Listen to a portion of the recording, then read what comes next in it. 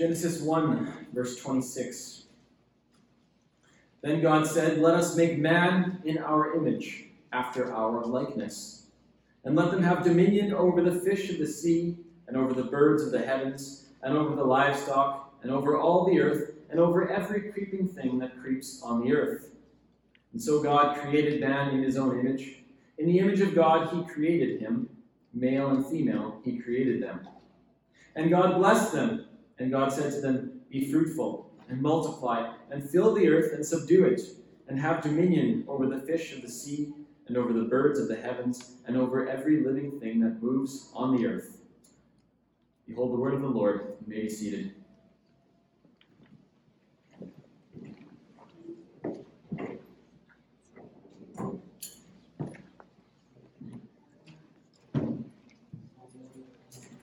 Pray together. Dear Lord, we thank you for this day. We thank you for this Lord's Day as we get to celebrate again your resurrection. Lord, we pray now that as we open your word, that you would bless the preaching of your word. Lord, may you bless it unto the conversion of sinners and to the edification of your people. We pray, Lord, that you would be glorified and that we would be edified. And we pray this all in Jesus' name. Amen. So having completed our series in Galatians, we now step into a new topical series. Now, we had done something similar to this back in January of 2020, but we have grown quite a lot since then, and a lot of people missed some of those foundational sermons, and so we thought it would be worthwhile to revisit some of these topics and to add a few new ones. And so for this mini-series, we will aim to address a number of topics from the Scriptures, and we begin this morning with the mission of God.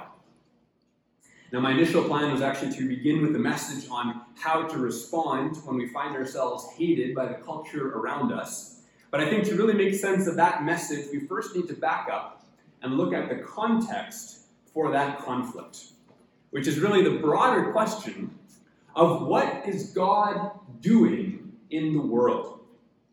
Now, a moment's reflection shows how important this question truly is. In order for us to understand our job, our role, our task, what we are here for, we first need to understand the story that we are in. Now, we live in a world where there are many competing stories. In fact, every worldview functions this way. It gives you a story of history. If you were to ask a Muslim, for example, what is the story of the world, where things are going, he will give you a very different answer than if you were to ask a Hindu. Similarly, as we bring the gospel into the public square, as we engage with the world around us, we find that our secular culture has its own story as well. They have an idea of what the story of history is and where things are going. That comes through anytime you hear a term like progressive. They have an end goal in mind. Progressing toward what would be the question. They have the belief that history is progressing to a certain end, and with religious zeal, they are pursuing that goal and opposing any who would stand in the way. And so with all of these competing stories and visions of reality and progress, we ask the question, what is the true story? What story is God telling? What is his mission in this world? And so it is to this question that we turn this morning, and I think for this we need to really start at the beginning. So you can turn with me in your Bibles to the book of Genesis. By looking at God's original design and the original task that he first gave to man, we get a very good picture of what God's purpose for the world truly is.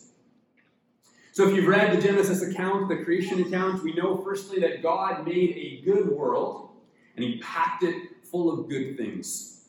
If you read Genesis chapter 1, you hear the pattern repeating through the days of creation. Then God said, then there was, it was good. Then God said, then there was, it was good. Then God creates man and gives him a mission. Let's read from Genesis chapter 1, verses 26 and 28.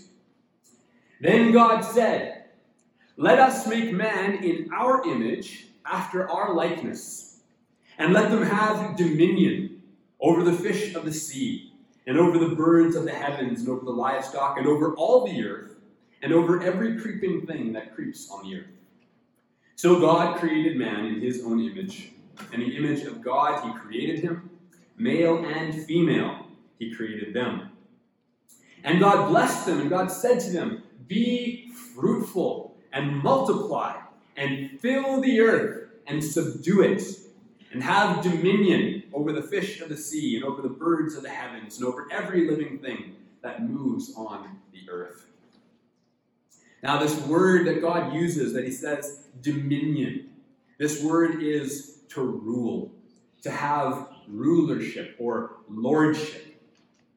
Now, God, of course, is the king, but he makes man and gives man the task of representative rulership. This is the task of ruling the world in God's stead. And so as part of this charge, man was to be fruitful and multiply, fill the earth, and to subdue it. As Foster and Tennant write, having gone through the process of creating and ordering the God-sized structures of the world over the first 6 days, light and dark, land and sea, Yahweh then stops and rests on the seventh. He does not order it down to the nth degree. He does not manicure every tree and shrub. He does not dam any rivers. He builds no houses. He leaves the world untamed and unrestrained and creates just a single garden sanctuary. Then he fashions one last kind of creature, a creature suitable to continue his work, suitable to function as his creative viceroy, suitable to expand his rule across the globe. As God worked in the first week, so Adam will take over from him in the second. Close quote. So we get man's mission in this text, often called the dominion mandate or the cultural mandate. And from this, we can actually glean a lot of what God's original purpose was for the world. So we get this picture, man and woman as image bearers of God, ruling fruitfully in God's stead, cultivating and subduing the world, filling it with more image bearers. And as they are fruitful and multiply, they would imitate God in bringing order out of chaos, exercising God-glorifying dominion, until the entire earth would be filled and subdued and ordered unto the glory of God. As commentator C. John Collins writes, mankind's original task was to begin from Eden, work their way outward, and spread the blessings of Eden to all the earth. But as we know, man failed in his task. When the first challenge came into God's garden sanctuary, rather than functioning as a faithful priest and expelling the unclean thing from God's sanctuary, man chose to obey the voice of the serpent rather than the voice of the Creator. As a result, sin entered mankind. God pronounced a curse upon the world, upon the man, the woman, and the serpent. The result of this is that man is now hostile to God and alienated from him. The Scripture tells us we are now by nature children of wrath. Ephesians 2 verse 3. We are slaves to sin. John 8:34. And we are under the domain of darkness. Colossians 1:13. We are rebels. We are sinners. Mankind has failed to fulfill the mission God gave to us. And so all of this raises a question. At the fall, did God then abandon or change his plan? Right? We had this glorious picture of a filled and subdued world being ruled and ordered fruitfully by man in communion with God and with one another. And now that man has sinned, everything has been placed under a curse. Right? The world, the systems of unbelief and rebellion are now under the power of the evil one, such that Colossians 1 says that people are under the domain of darkness. kingdom of darkness. Satan's kingdom has gained dominion, rule. Sin entered the world, and death through sin, and the world was languishing under the curse. And so we ask, did God abandon his plan? No. God's purposes will not be thwarted. God's intention for the world will be fulfilled. And the entire Old Testament is essentially the unfolding of this grand plan of redemption. And so we will pick some texts and work through the unfolding of God revealing his redemptive purposes. And so let us begin in Genesis 3:15 with what we call the proto-evangelium, or the first gospel. So notice here, even as God was pronouncing the curse, he also promised a deliverer. Genesis 3:15, God says to the serpent, I will put enmity between you and the woman, between your offspring and her offspring. He shall bruise your head, and you shall bruise his heel. So notice here, a descendant of the woman will come. A deliverer who will crush the head of the serpent, but will be struck himself in the process. The serpent will not have the last word. God will send a deliverer. God would not abandon his creation, but rather his purposes for it will be accomplished. And as we get the first hint from this text, God's purposes will be accomplished through a deliverer. And even before God sent this deliverer, God had prophesied a great deal of who the deliverer would be, what he was going to do, and in the process we will see that God's original plan was not something that he had abandoned. Redemption was coming, and it is to extend to all nations, to all corners of the earth, and the end result will be the fulfillment of God's original purpose. So now let's move through a few texts of the Old Testament to see where we see God revealing his purposes for humanity and for the world, to show that he never abandoned his plan. So you can turn with me to Genesis 12, verses 2 and 3.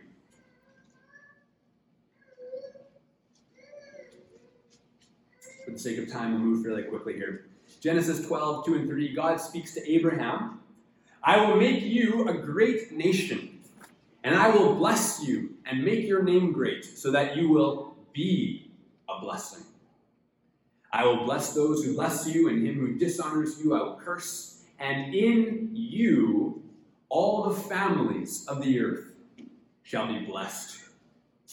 So notice here in the covenant with Abraham, the scope of these promises. Right? What God began with Abraham was not solely focused on Abraham and his offspring. You catch that? From the very first promise that God gave him, it was said that through him, all the families of the earth would be blessed. Now, with the benefit of hindsight and further biblical revelation, we know that this was in fact a promise of the Messiah. That is, it would be through Abraham's line that the promised serpent crusher would come. You may remember last Advent season we traced the development of the promises about the Messiah through the Old Testament. You can find that sermon titled Advent Hope on our website. And we saw there that Abraham's line would be the one through which the promised deliverer would come. As we saw in our last series on Galatians, that it was ultimately the gospel of justification by faith alone, being preached to the Gentiles, that would be the way that the entire world was blessed through Abraham. But we're getting ahead of ourselves. For now, let us just notice the scope of this first promise. We see, even here, in this very first promise to Abraham, we see that God's intention was never just for the physical descendants of Abraham, but rather, from the beginning, God said that he would use him to be a blessing to the nations. Right? In you, all the families of the earth will be blessed. Our next text, Exodus 19, verse 4 and 6, Here we have God speaking to Israel at Mount Sinai. This is just before the giving of the Ten Commandments, and God says, "You yourselves have seen what I did to the Egyptians, and how I bore you on eagle's wings and brought you to myself. Now therefore, if you will indeed obey my voice and keep my covenant, you shall be my treasured possession among all the peoples, for all the earth is mine. And you shall be to me a kingdom of priests and a holy nation." Now that's interesting. Israel, even here under the Old Covenant, was called to be a kingdom of priests. Now the reason that's so interesting and relevant to our discussion this morning is because of what it means to be a priest. What is a priest? Well, a priest is a mediator. A priest is a go-between. Someone who stands between God and the people. A mediator represents the people to God and represents God to the people. So in Israel's calling to be a kingdom of priests, they were to be a nation that represented God to the rest of the world. To be God's chosen people for this task involved more than only privilege. They bore responsibility. One commentator describes Israel's calling in this way, as the nation that God chose to raise the banner of salvation and justice for all men and all nations. Close quote. Now we see this theme continue in the development of the idea of the reign of the Messiah. We know David was king of Israel, a man after God's own heart, and David was promised that one of his descendants would receive an everlasting dominion. We call this the Davidic covenant, or God's covenant with David. This theme then of the Messiah's kingdom further reveals God's redemptive purposes for the world. So let's continue on and look at some texts about the Messiah's reign. Isaiah 2, verse 2. It says this, "It shall come to pass in the latter days that the mountain of the house of the Lord shall be established as the highest of the mountains, and shall be lifted up above the hills, and all the nations shall flow to it. And many peoples shall come and say, 'Come, let us go up to the mountain of the Lord, to the house of the God of Jacob, that he may teach us his ways, that we may walk in his paths. For out of Zion shall go forth the law and the word of the Lord from Jerusalem. He shall judge between the nations and decide disputes for many peoples. And they shall beat their swords into plowshares and their spears into pruning hooks. Nation shall not lift up sword against nation, nor shall they learn war anymore."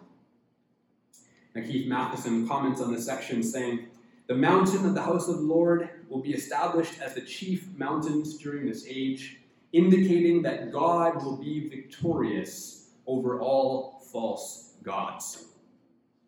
Number 2, he writes, "All the nations and many peoples will come to the mountain of the Lord," indicating the fulfilling of God's promise to Abraham to bless all of the families of the earth. As it says, many peoples shall come. As Bodhi Baucham comments on this passage, these are tribes, languages, kindred, tongues. These are ethnic groups, nations. So the prophets are prophesying that many nations are going to come and be blessed, close quote. So we see here God reigning as king and his kingdom spreading over the whole earth. Daniel chapter 7, verse 13, continuing to unpack this theme of the Messiah's kingdom, says this, "I saw in the night visions, and behold, with the clouds of heaven, one like a son of man. And he came to the Ancient of Days and was presented before him. And to him was given dominion and glory and a kingdom, that all peoples, nations, and languages should serve him. His dominion is an everlasting dominion, which shall not pass away, and his kingdom one that shall not be destroyed." So we see here, the Son of Man is given dominion, rulership, lordship, such that all peoples, nations, and languages should serve him. Now, does anybody know what was Jesus' favorite title for himself in his earthly ministry? What he referred to himself more than anything else was this: the Son of Man. And that really only appears two places in Scripture. The first is here, and then the second is all through the book of Ezekiel. In reference to Ezekiel, God refers to him as the Son of Man. But most commentators believe that this is the text Jesus is drawing from. Right? So Son of Man is a messianic title, referring to he as the one who would receive this dominion, this kingdom. And so this is then a prophecy of the Messiah's kingdom. It is to be an everlasting kingdom, a kingdom over all, as all nations, peoples, tribes, and languages are coming to serve the Son of Man. Another text about the Messiah, Isaiah 42, 1-4. God says, "Behold my servant whom I uphold, my chosen in whom my soul delights. I have put my spirit upon him. He will bring forth justice to the nations. He will not cry aloud or lift up his voice or make it heard in the street. A bruised reed he will not break, and a faintly burning wick he will not quench. He will faithfully bring forth justice. He will not grow faint or be discouraged till he has established justice in the earth, and the coastlands wait for his law."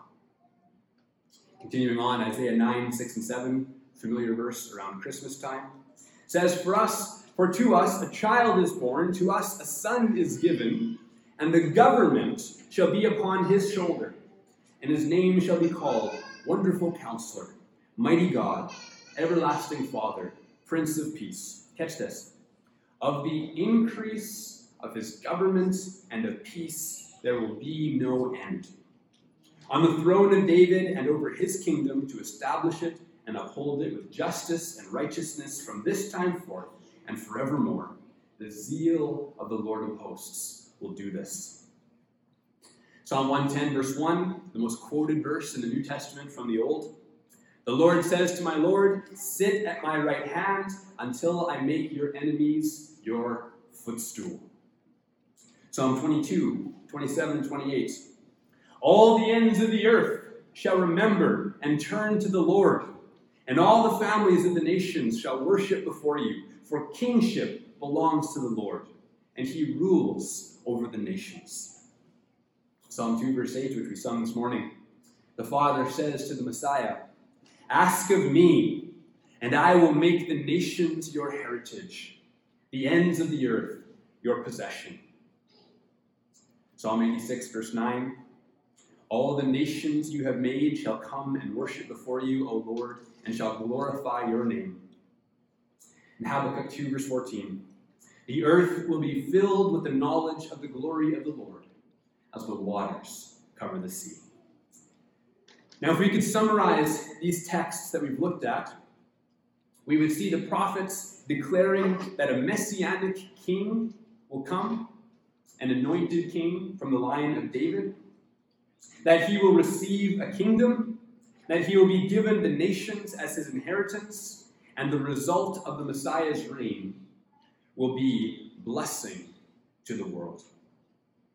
All families of the earth will remember and turn to the Lord.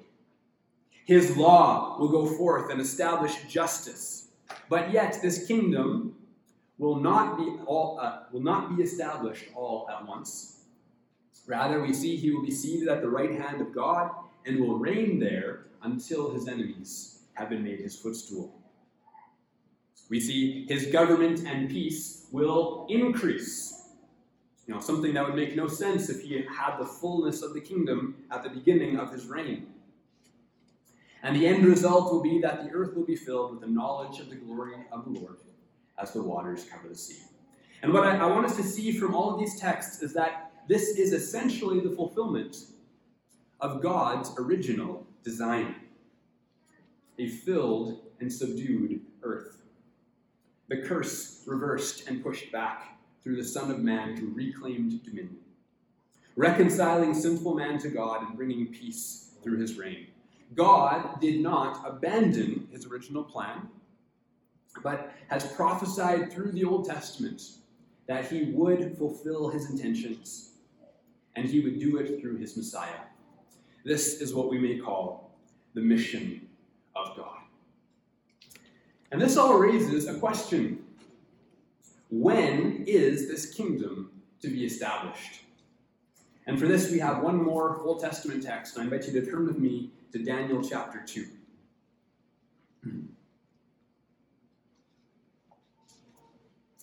Daniel chapter 2, you may remember the story. King Nebuchadnezzar, king of Babylon, had a dream, and it troubled him.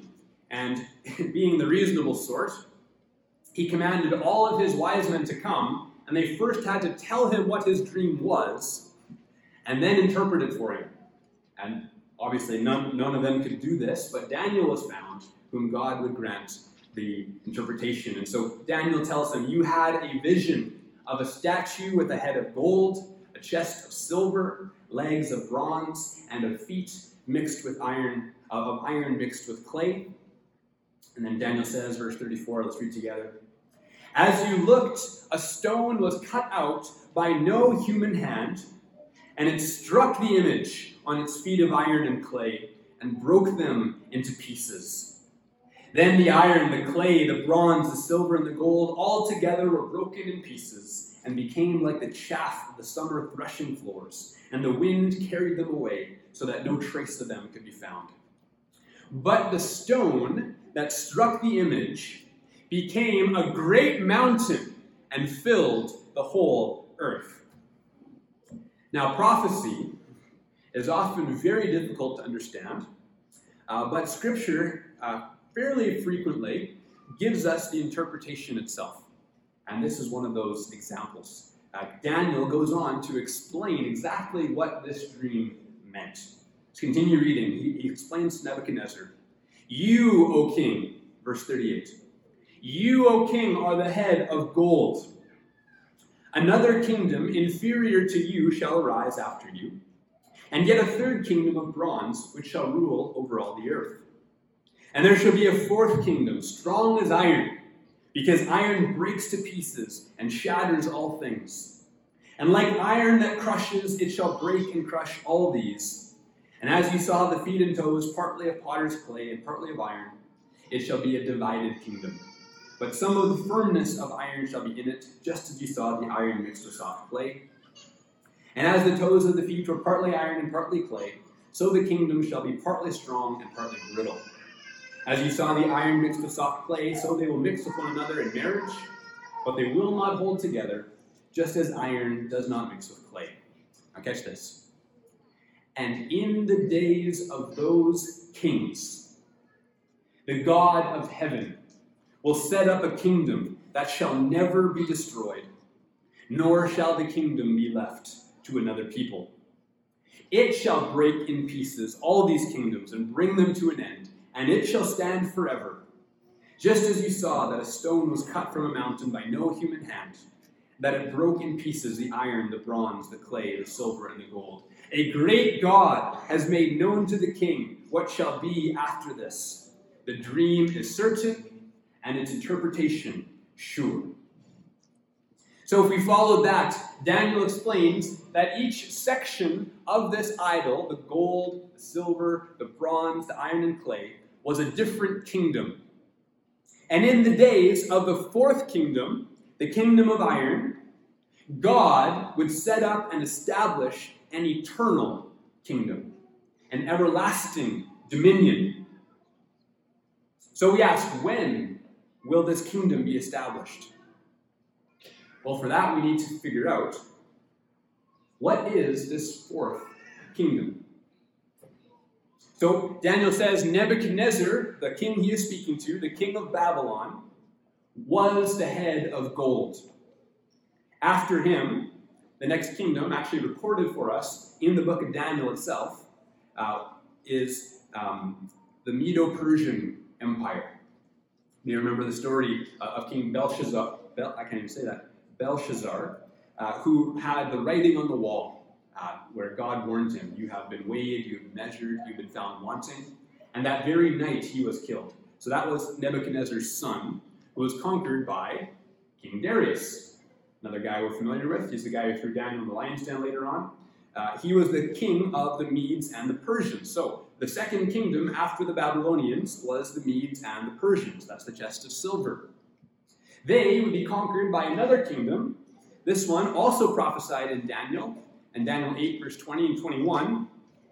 The Medes and Persians would be conquered, it says there, by the king of Greece. He is the goat that charges across and crushes everything in its path. Though he's not mentioned by name in Daniel, the king of Greece who conquered the world was Alexander the Great. And so the Greeks then are the third kingdom, the legs of bronze, who would then be conquered by the fourth kingdom. So, which great empire followed after the Greeks? Right? It was the Greeks, which is why everybody spoke Greek at the time of the New Testament. Which empire conquered after the Greeks, paved the whole world, established peace in the world? Well, this was the empire of Rome.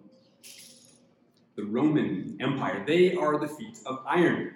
So catch this then, Daniel 2, verse 44. In the days of those kings, so the kings of the fourth kingdom, the God of heaven will set up a kingdom that shall never be destroyed. Right, so that kingdom is the rock that was cut by no human hand, struck the idol, and grew into a mountain that filled the earth. So we ask, which great king was born in the days of the Roman Empire, who then established a kingdom that would never be destroyed? This is, of course, the Lord Jesus Christ, the ruler of the kings of the earth. The angel Gabriel came to the Virgin Mary in the days of Caesar Augustus, king of Rome, and said, "Behold, you shall conceive in your womb and bear a son, and you shall call his name Jesus. He will be great and will be called the Son of the Most High. And the Lord God will give to him the throne of his father David, and he will reign over the house of Jacob forever. And of his kingdom there will be no end." Jesus the Messiah, the anointed one, Son of the Most High God, born of the line of David, promised to receive David's throne as an eternal king, one whose kingdom would have no end. Jesus is the promised Messiah. He is the king who came to establish his kingdom, and it was, in fact, established in the days of those kings. The fourth kingdom from Daniel 2, the kingdom of Rome. Now, just as a side point, this is a terrific apologetic argument if you're ever encountering somebody who is in the religion of Judaism. For you ask, where's your Messiah? Right? He was supposed to come in the days of the fourth kingdom down from Nebuchadnezzar during the Roman Empire. If the Messiah didn't come then, what are you waiting for? When's he coming then? Right? The timing was there, and the Messiah did in fact come.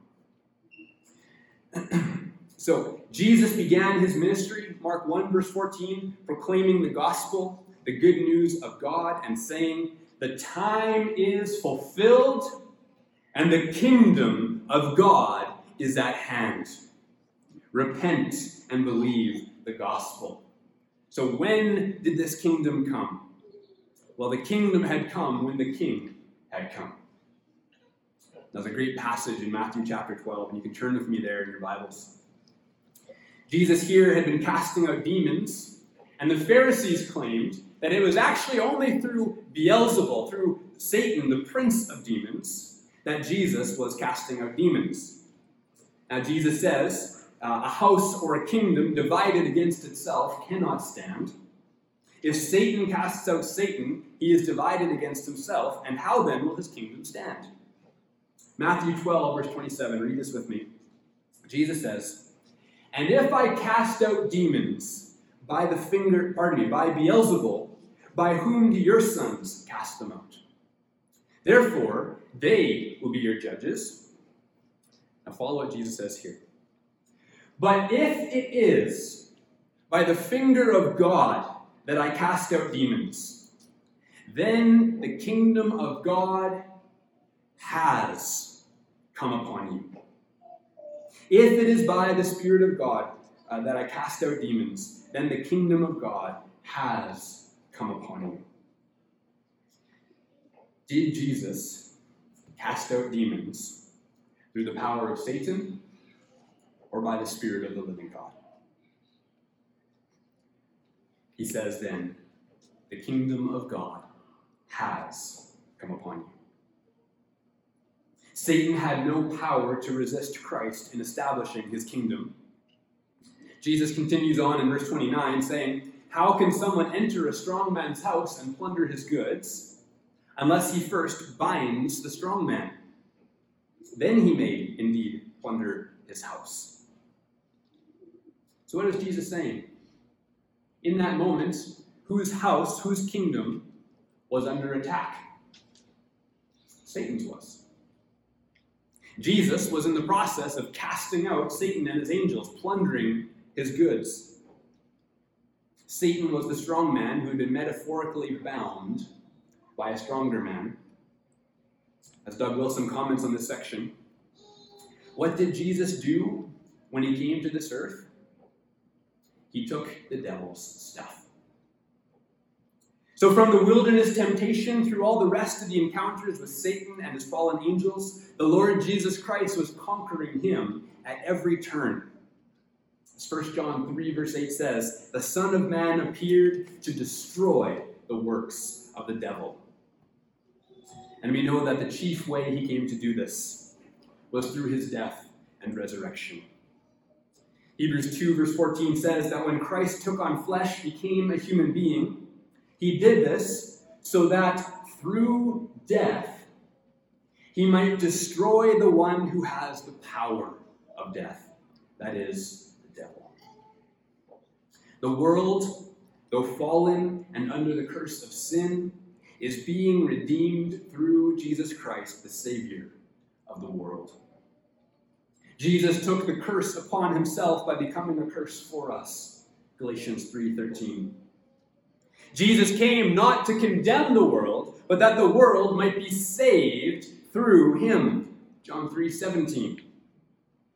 The gospel is the glorious good news that Christ has bought this world with his blood.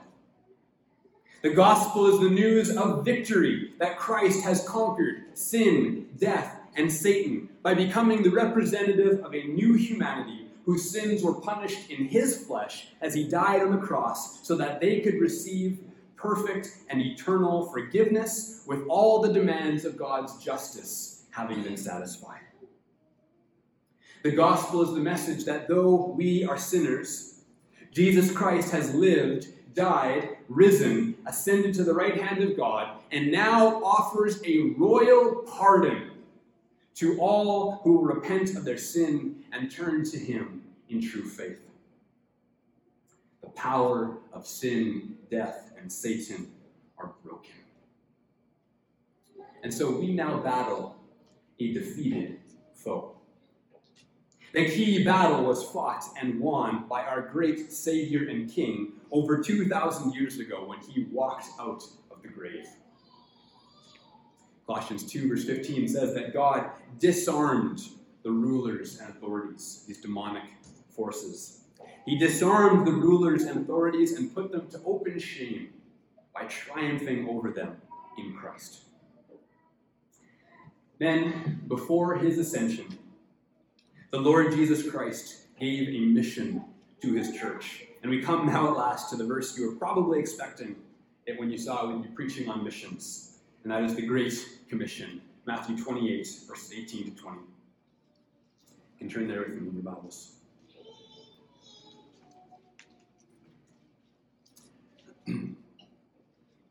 Matthew 28, 18 to 20. And Jesus came and said to them, all authority in heaven and on earth has been given to me. Go, therefore, and make disciples of all nations, baptizing them in the name of the Father, and of the Son, and of the Holy Spirit, and teaching them to observe all that I have commanded you. And behold, I am with you always, to the end of of the age. All authority in heaven and on earth has been given to me. Christ's work was done. The power of sin, death, and Satan were broken. Christ's kingdom was inaugurated. And as we saw in Psalm 2, the Father had promised to give the Son the nations as his inheritance. And so the Great Commission is essentially Jesus saying to his church, go, bring me my inheritance.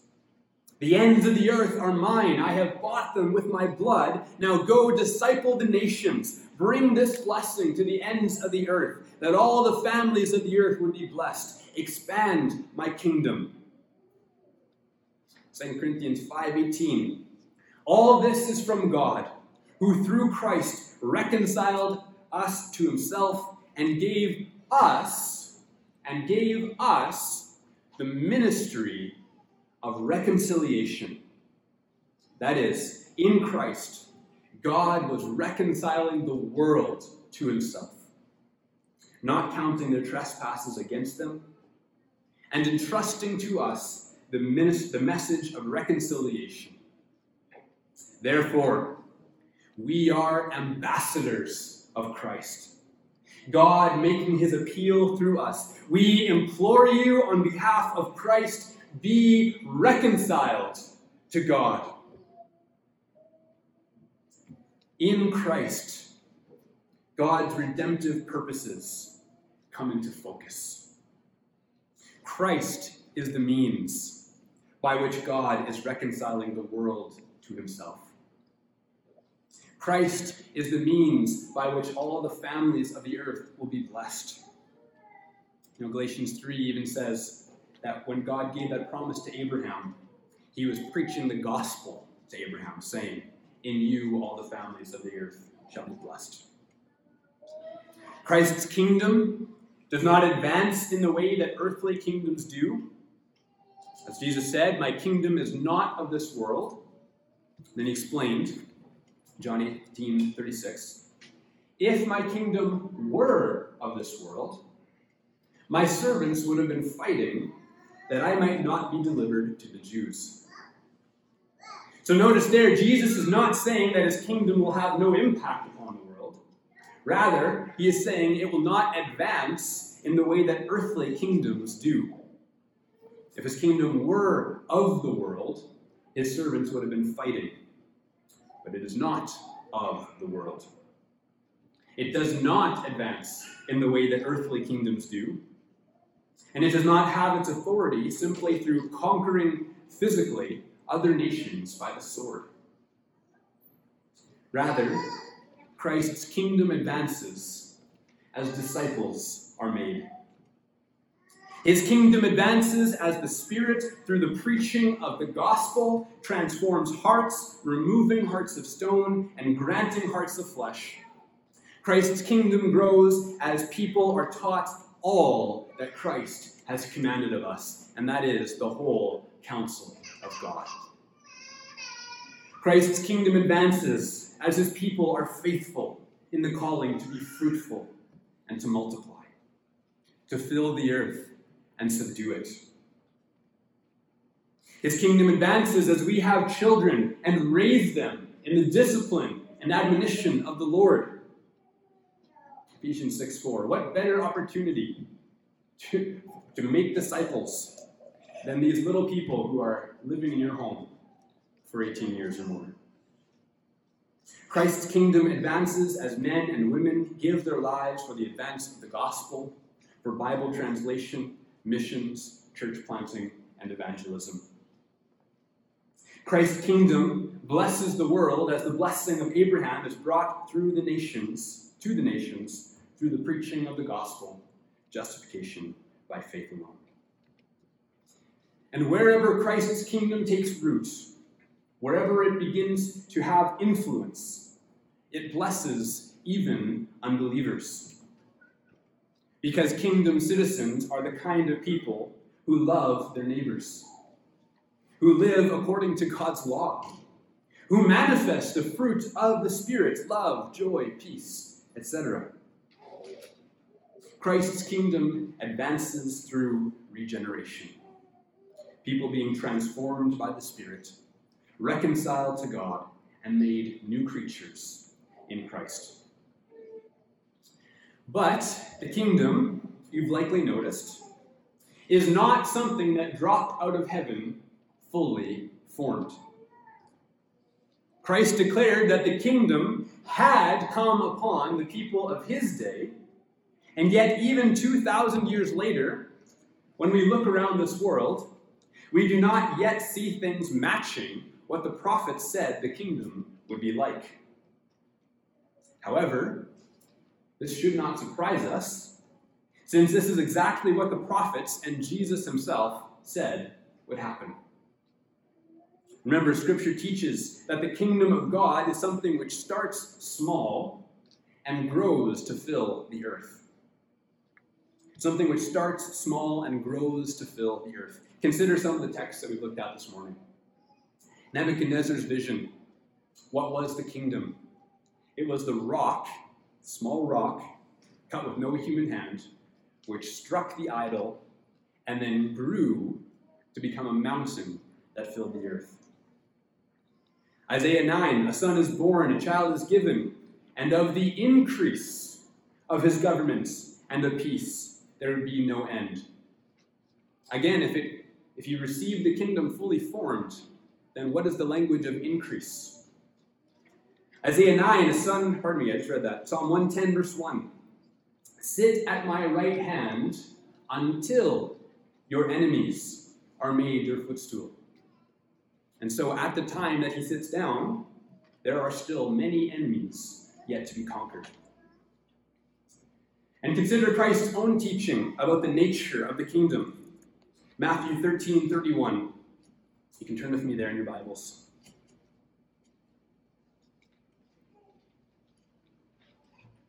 Matthew 13:31. And he put another parable before them, saying, the kingdom of heaven is like a grain of mustard seed that a man took and sowed in his field. It is the smallest of seeds, but when it has grown, it is larger than all the garden plants and becomes a tree so that the birds of the air come to nest in its branches. He told them another parable. The kingdom of heaven is like leaven that a woman took and hid in 3 measures of flour until it was all leavened. This is the kingdom. It is not of the world. It does not advance through military force. It does not drop out of heaven fully formed. It is small, but it grows to fill the whole earth. It is the smallest of seeds, but becomes the largest plant in the garden. It is leaven working its way through the loaf until it is all leavened. It is Christ reigning at the right hand of the Father until all his enemies have been made his footstool. Hebrews 10:12-13. Notice when Christ began that reign. But when Christ had offered for all time a single sacrifice for sins, he sat down at the right hand of God, waiting from that time until his enemies should be made a footstool for his feet. This is the story we are in. The kingdom has been inaugurated, but it has not yet been consummated. It has begun, but it has not yet been completed. Christ is reigning, but there are many enemies yet to be made his footstool. And so until that day, we, the church, those who have been entrusted with the ministry of reconciliation, have great work to do. Jesus Christ has more sheep that are not yet in this fold. We are tasked to go and bring them in. We have the duty of publishing the good news of the gospel as we go. To whatever God has called us to, we do so as ambassadors for Christ. And so we exercise faithful dominion in everything.